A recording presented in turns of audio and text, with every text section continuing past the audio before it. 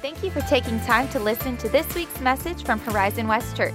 You can find even more content, including video archives of this and other past messages at horizonwestchurch.com. And if you're in the Horizon West area, be sure to visit us sometime soon. Now enjoy this podcast from Horizon West Church.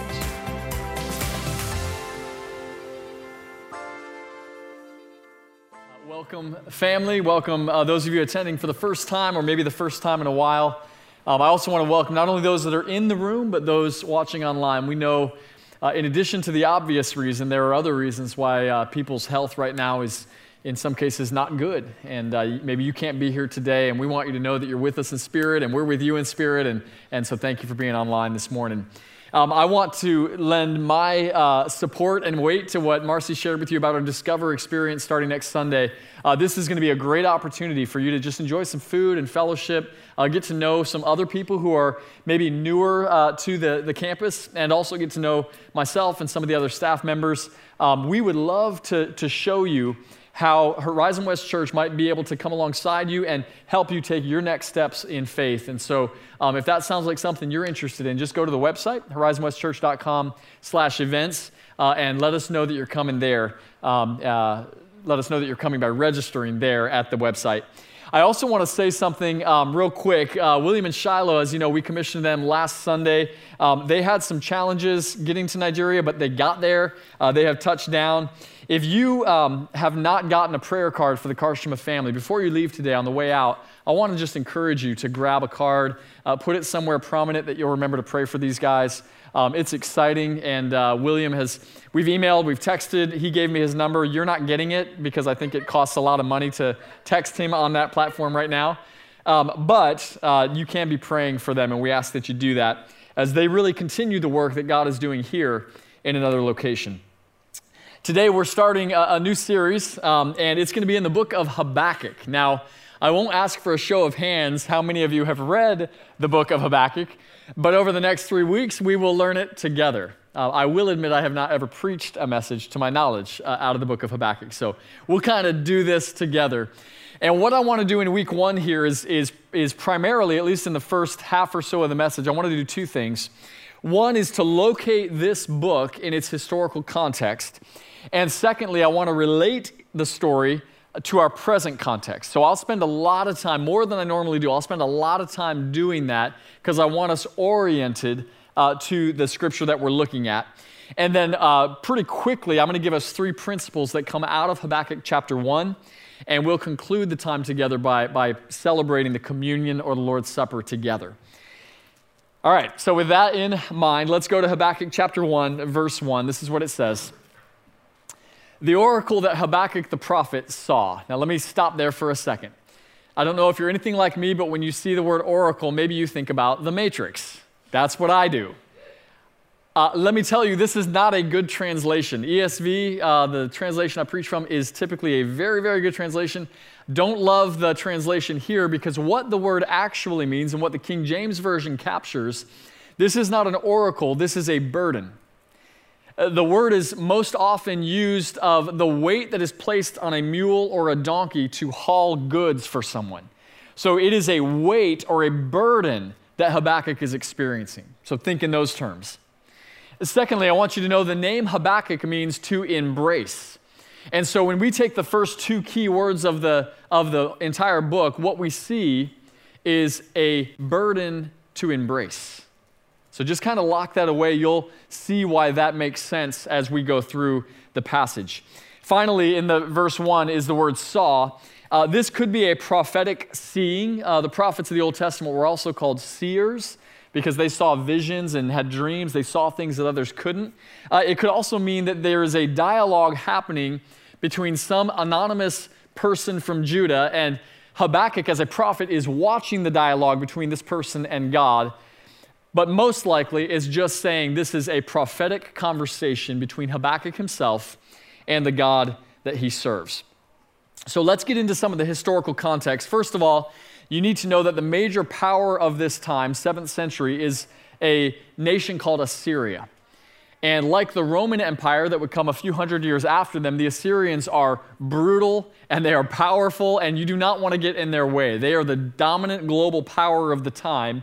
And under Assyria, you've got some other nations kind of jockeying for the silver medal, if you will, okay, as a global power. So you've got the Egyptians, you've got the Babylonians, and then you've got this group called the Chaldeans. Habakkuk himself is a contemporary of three other prophets who are also living and prophesying at the same time: Nahum, Zephaniah, and a guy you might have heard of whose name is Jeremiah. One other place I want to go as we talk about historical context, because it impacts what Habakkuk is experiencing and what he's writing, is you need to know the timeline of the kings of the 7th century in Judah. So Israel was one nation, 12 tribes under Saul, Solomon, and then King David. And under King David's son Rehoboam, the nation splits into the nation of Israel, 10 tribes northern, and Judah, 2 tribes in the south. So Judah, this smaller tribe, this nation, this 2-tribe nation, this is where Habakkuk is prophesying from. Unlike the Assyrians and the Chaldeans, Egyptians, and Babylonians, the people of Judah are not a global power.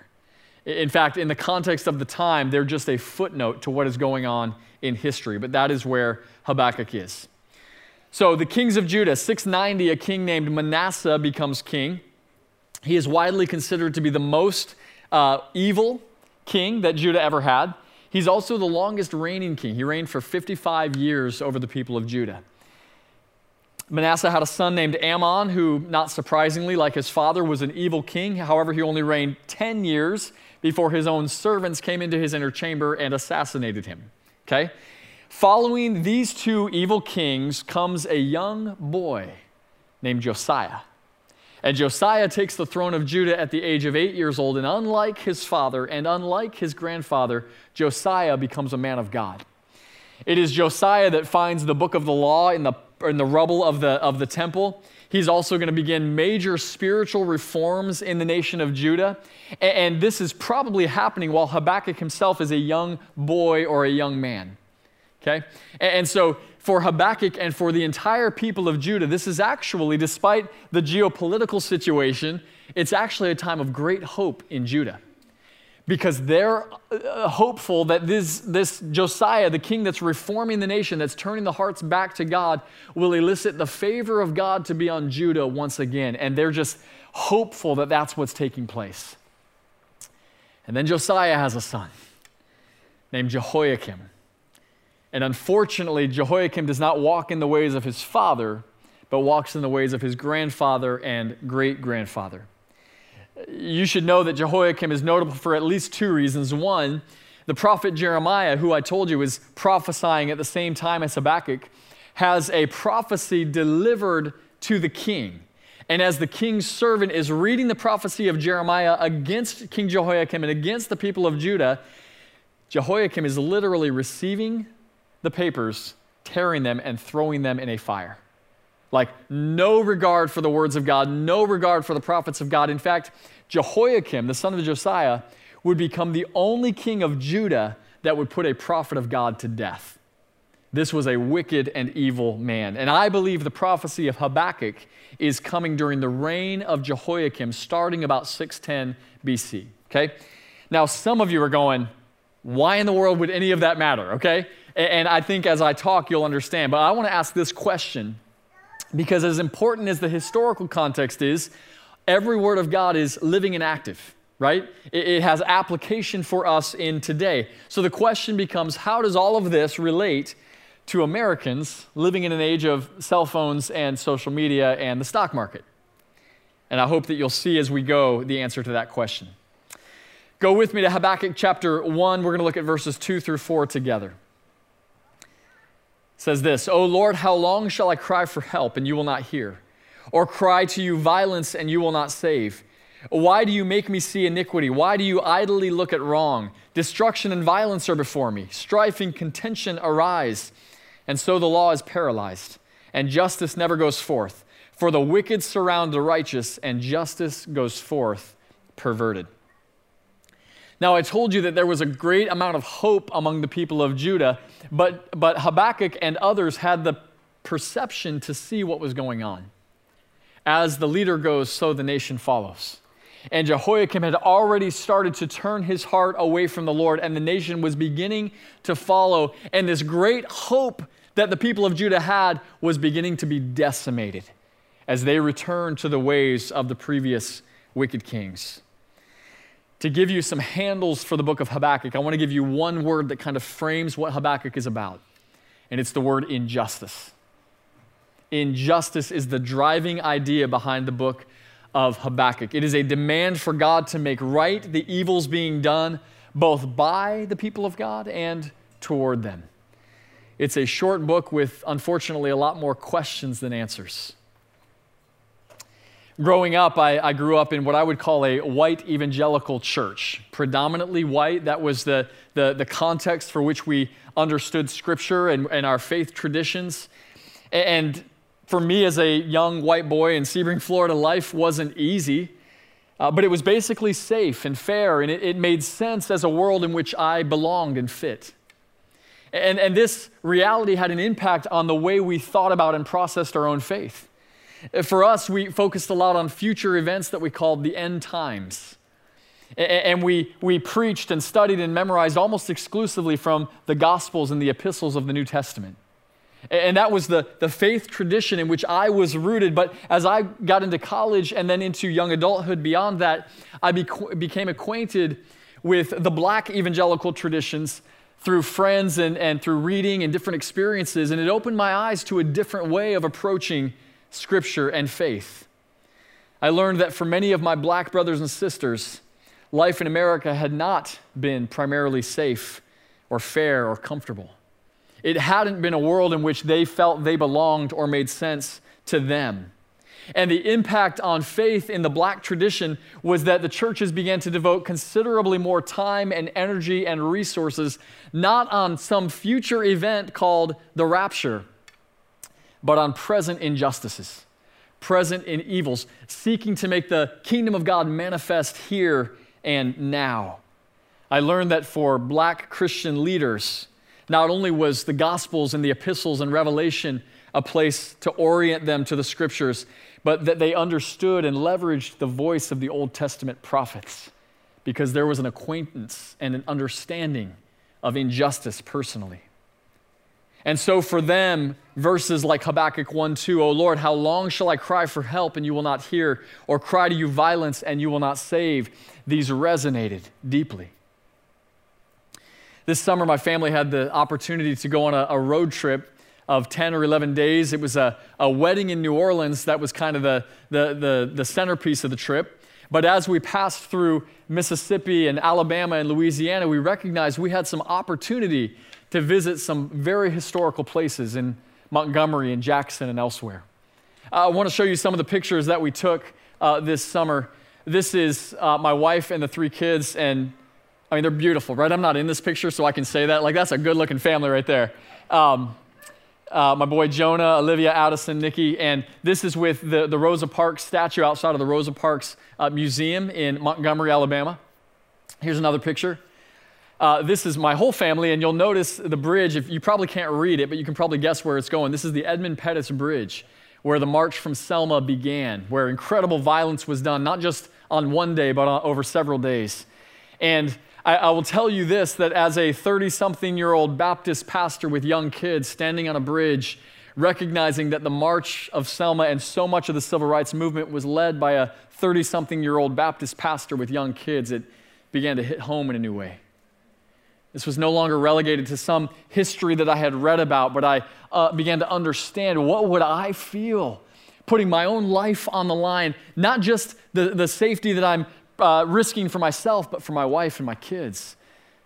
And Dr. King and others were so willing to embrace that burden. Here's another picture. This is the 16th Street Baptist Church.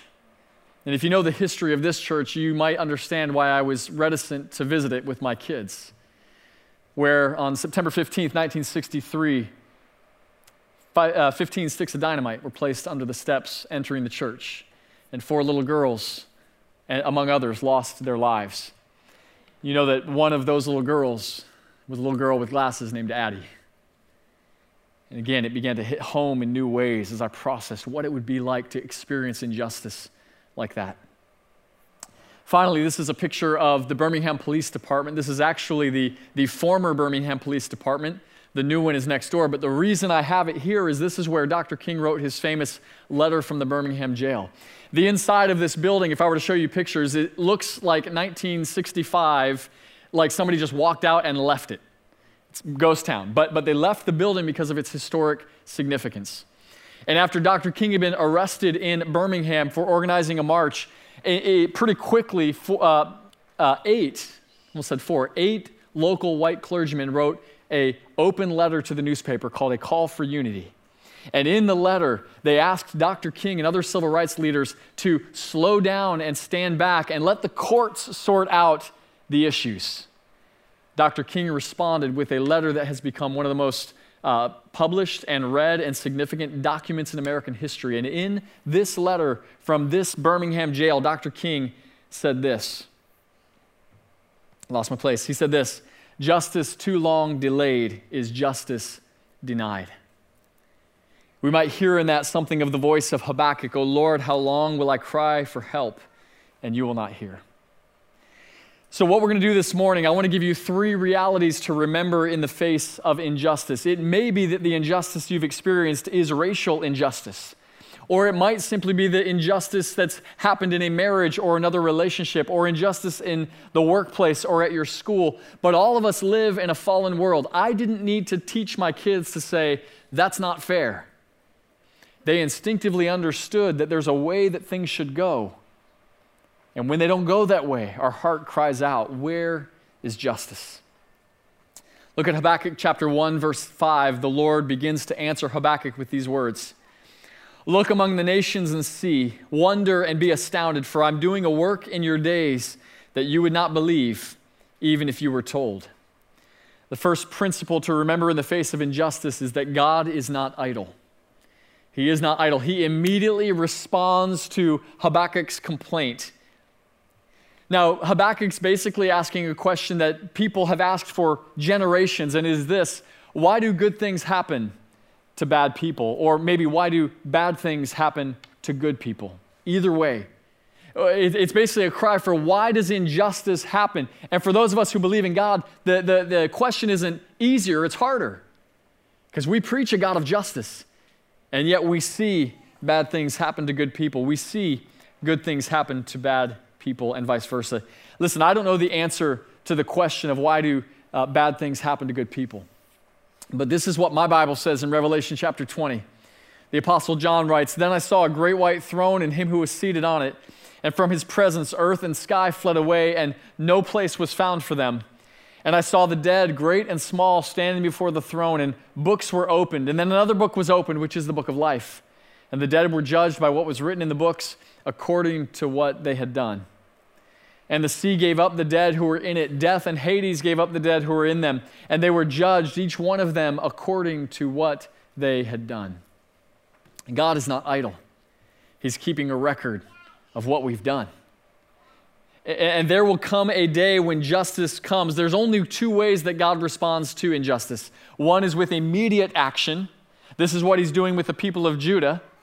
And one is through eventual action, what he will do for all of us in making things right.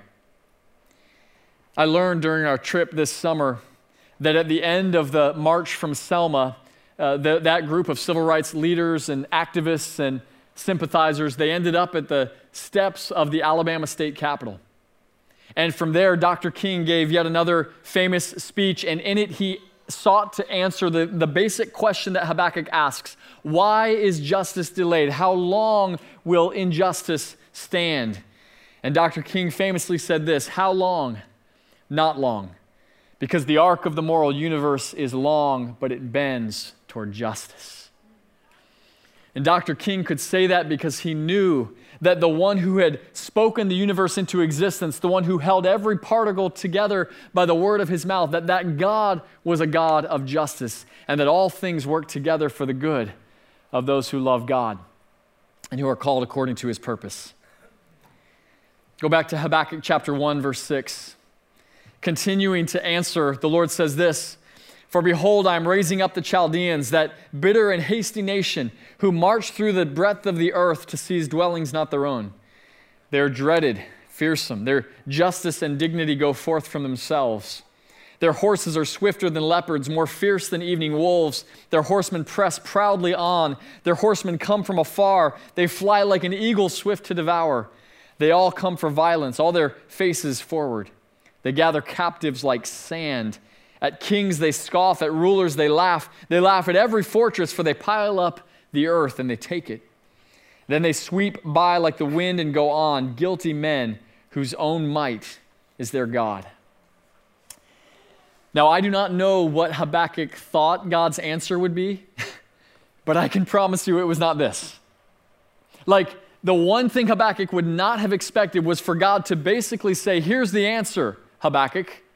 I'm raising up another army who are not my people, and they're going to bring judgment on the people of Judah. That was not what Habakkuk expected. Now, let me make a quick note here. I told you that I believed that Habakkuk is writing during the reign of the wicked king Jehoiakim.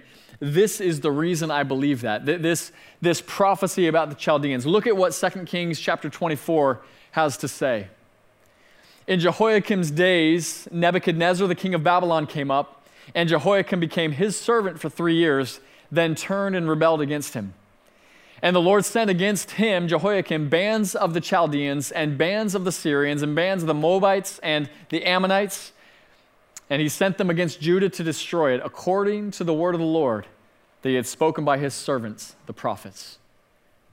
So this is why I believe that Habakkuk is seeing something that has not yet happened, but is just about to happen because Jehoiakim the king has turned away from the Lord, and the people of Judah have joined with him. And so Habakkuk is going to give this prophecy, and the Lord is going to answer in the midst of it. Habakkuk has a very basic problem, and it is this: how can God discipline his own people by raising against them people more wicked than they? Right? That defies our sense of justice. That doesn't work. If one is more wicked, then they shouldn't be punishing the other. But this brings us to our second principle this morning. Principle number 2, God is not like us. Now, something in you might have gone, wait a second, I thought that we were made in God's image and likeness, and you would be right. Genesis chapter 1, verses 26 and 27 tell us that. So the question is, how do we resemble God, or how are we similar to him? I would give you 3 ways, and there are more, but these are 3 of the more important ways that we resemble and are made in the image of God. Number 1, we are creative people. Right? In the beginning, God created, and ever since then, people have been naturally creative. We start businesses, we invent things, we do interior design, we draw pictures, we take photographs. We are a creative people because God is creative. And secondly, we are stewards of the earth. So God, the Creator, gave us oversight. He said, cultivate the land and name the animals and take care of my planet. And so we are kind of like under stewards for God, made in his image. Third, and perhaps most importantly, as God is morally responsible, so we are morally responsible. Beavers don't get together and hold a court of law against each other, right? Like the animals don't do that, but we do.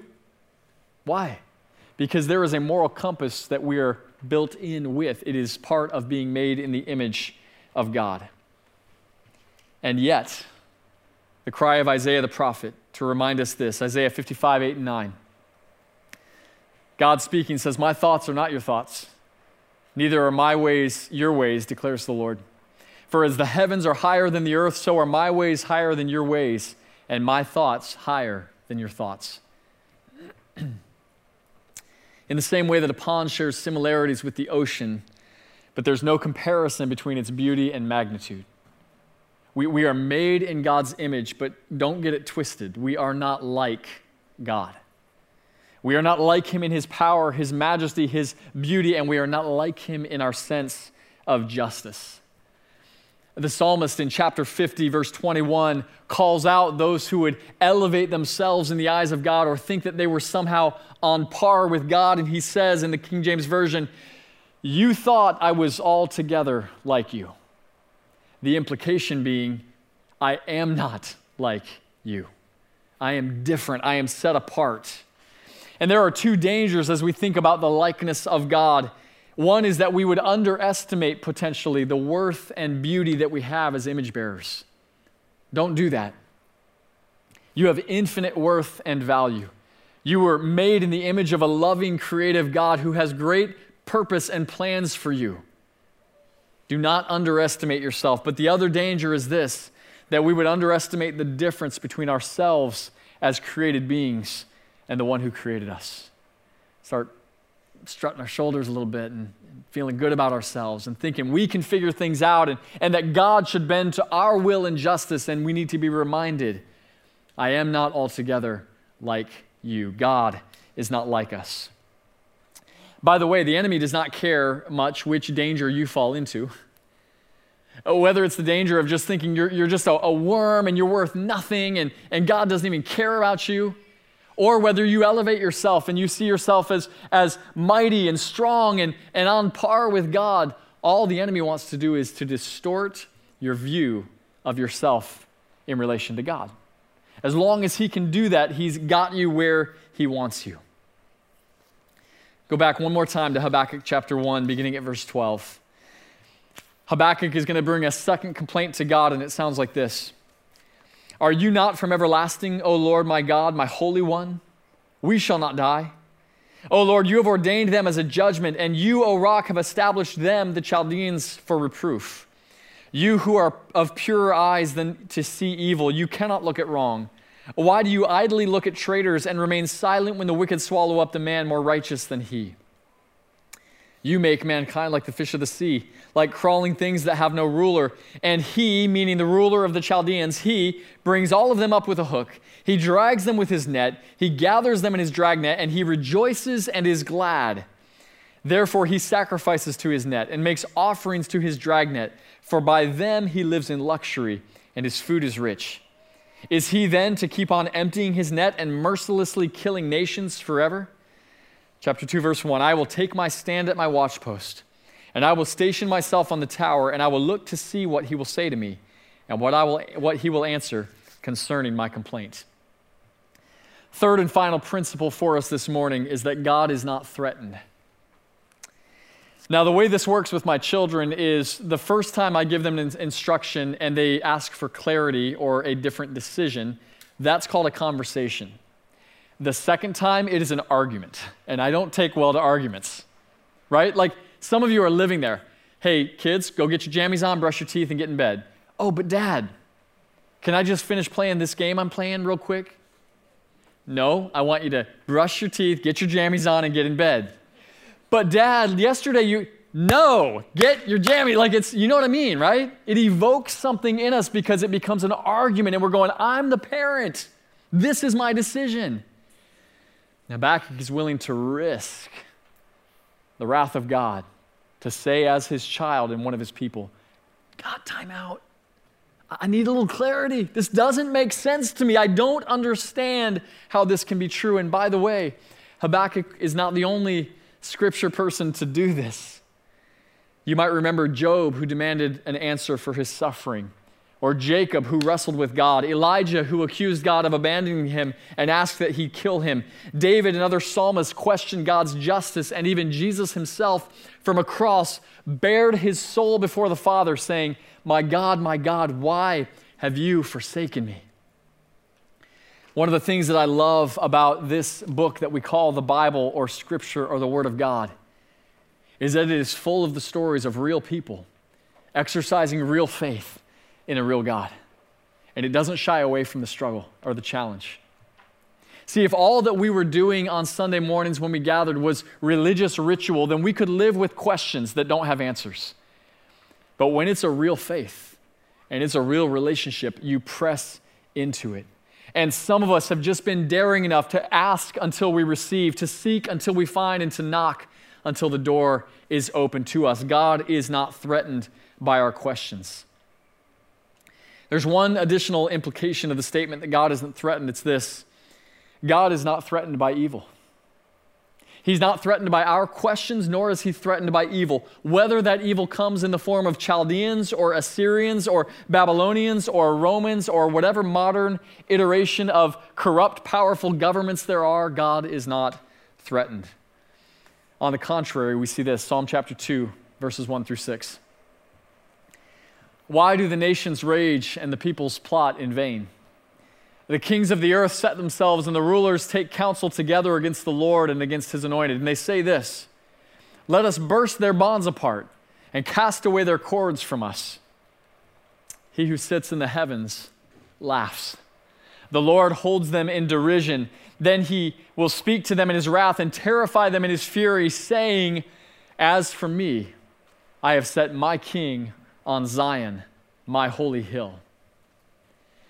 We can face injustice with confidence because God is not idle.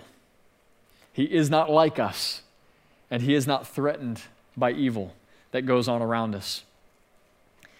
Go back real quick to Psalm 2, verse 6, that last psalm. I want to ask this question. What does it mean for God to set his king in Zion? Like, God is the king, right? What does this mean? I have set my king in Zion. Well, you notice in the translation that the K is capitalized because it is a foreshadowing of something that would be fulfilled in the life of Jesus. Let me read for you John chapter 12, verses 12 through 15.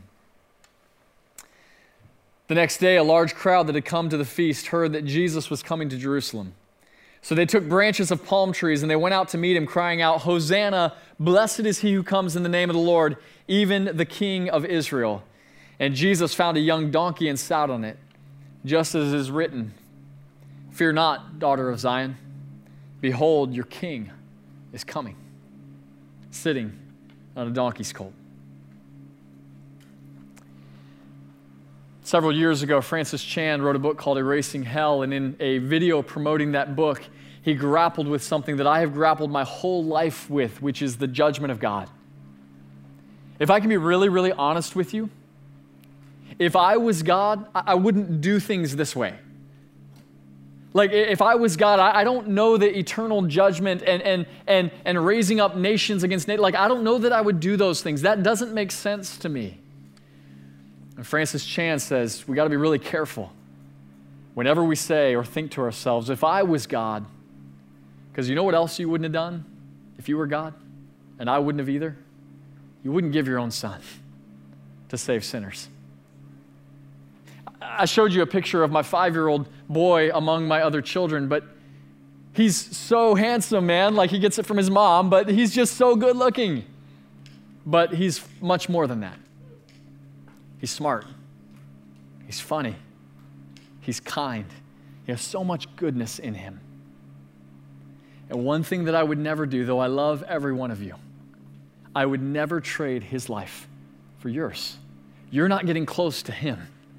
I'm the Father. I'm going to protect him. I'm never going to abandon him or risk his life for anything or anyone. And yet, God made him who knew no sin to become sin for us so that in him, Jesus, we might become the righteousness of God. If I was God, I wouldn't do that, and neither would you. The prophet Isaiah said it this way. It was God's will to crush him, to cause him to suffer. The punishment that brought us peace was laid upon him, and by his wounds we are healed. You want to talk about justice? This is the God that we serve. The cross reminds us once and for all that God's sense of justice is different than ours, and praise God that it is.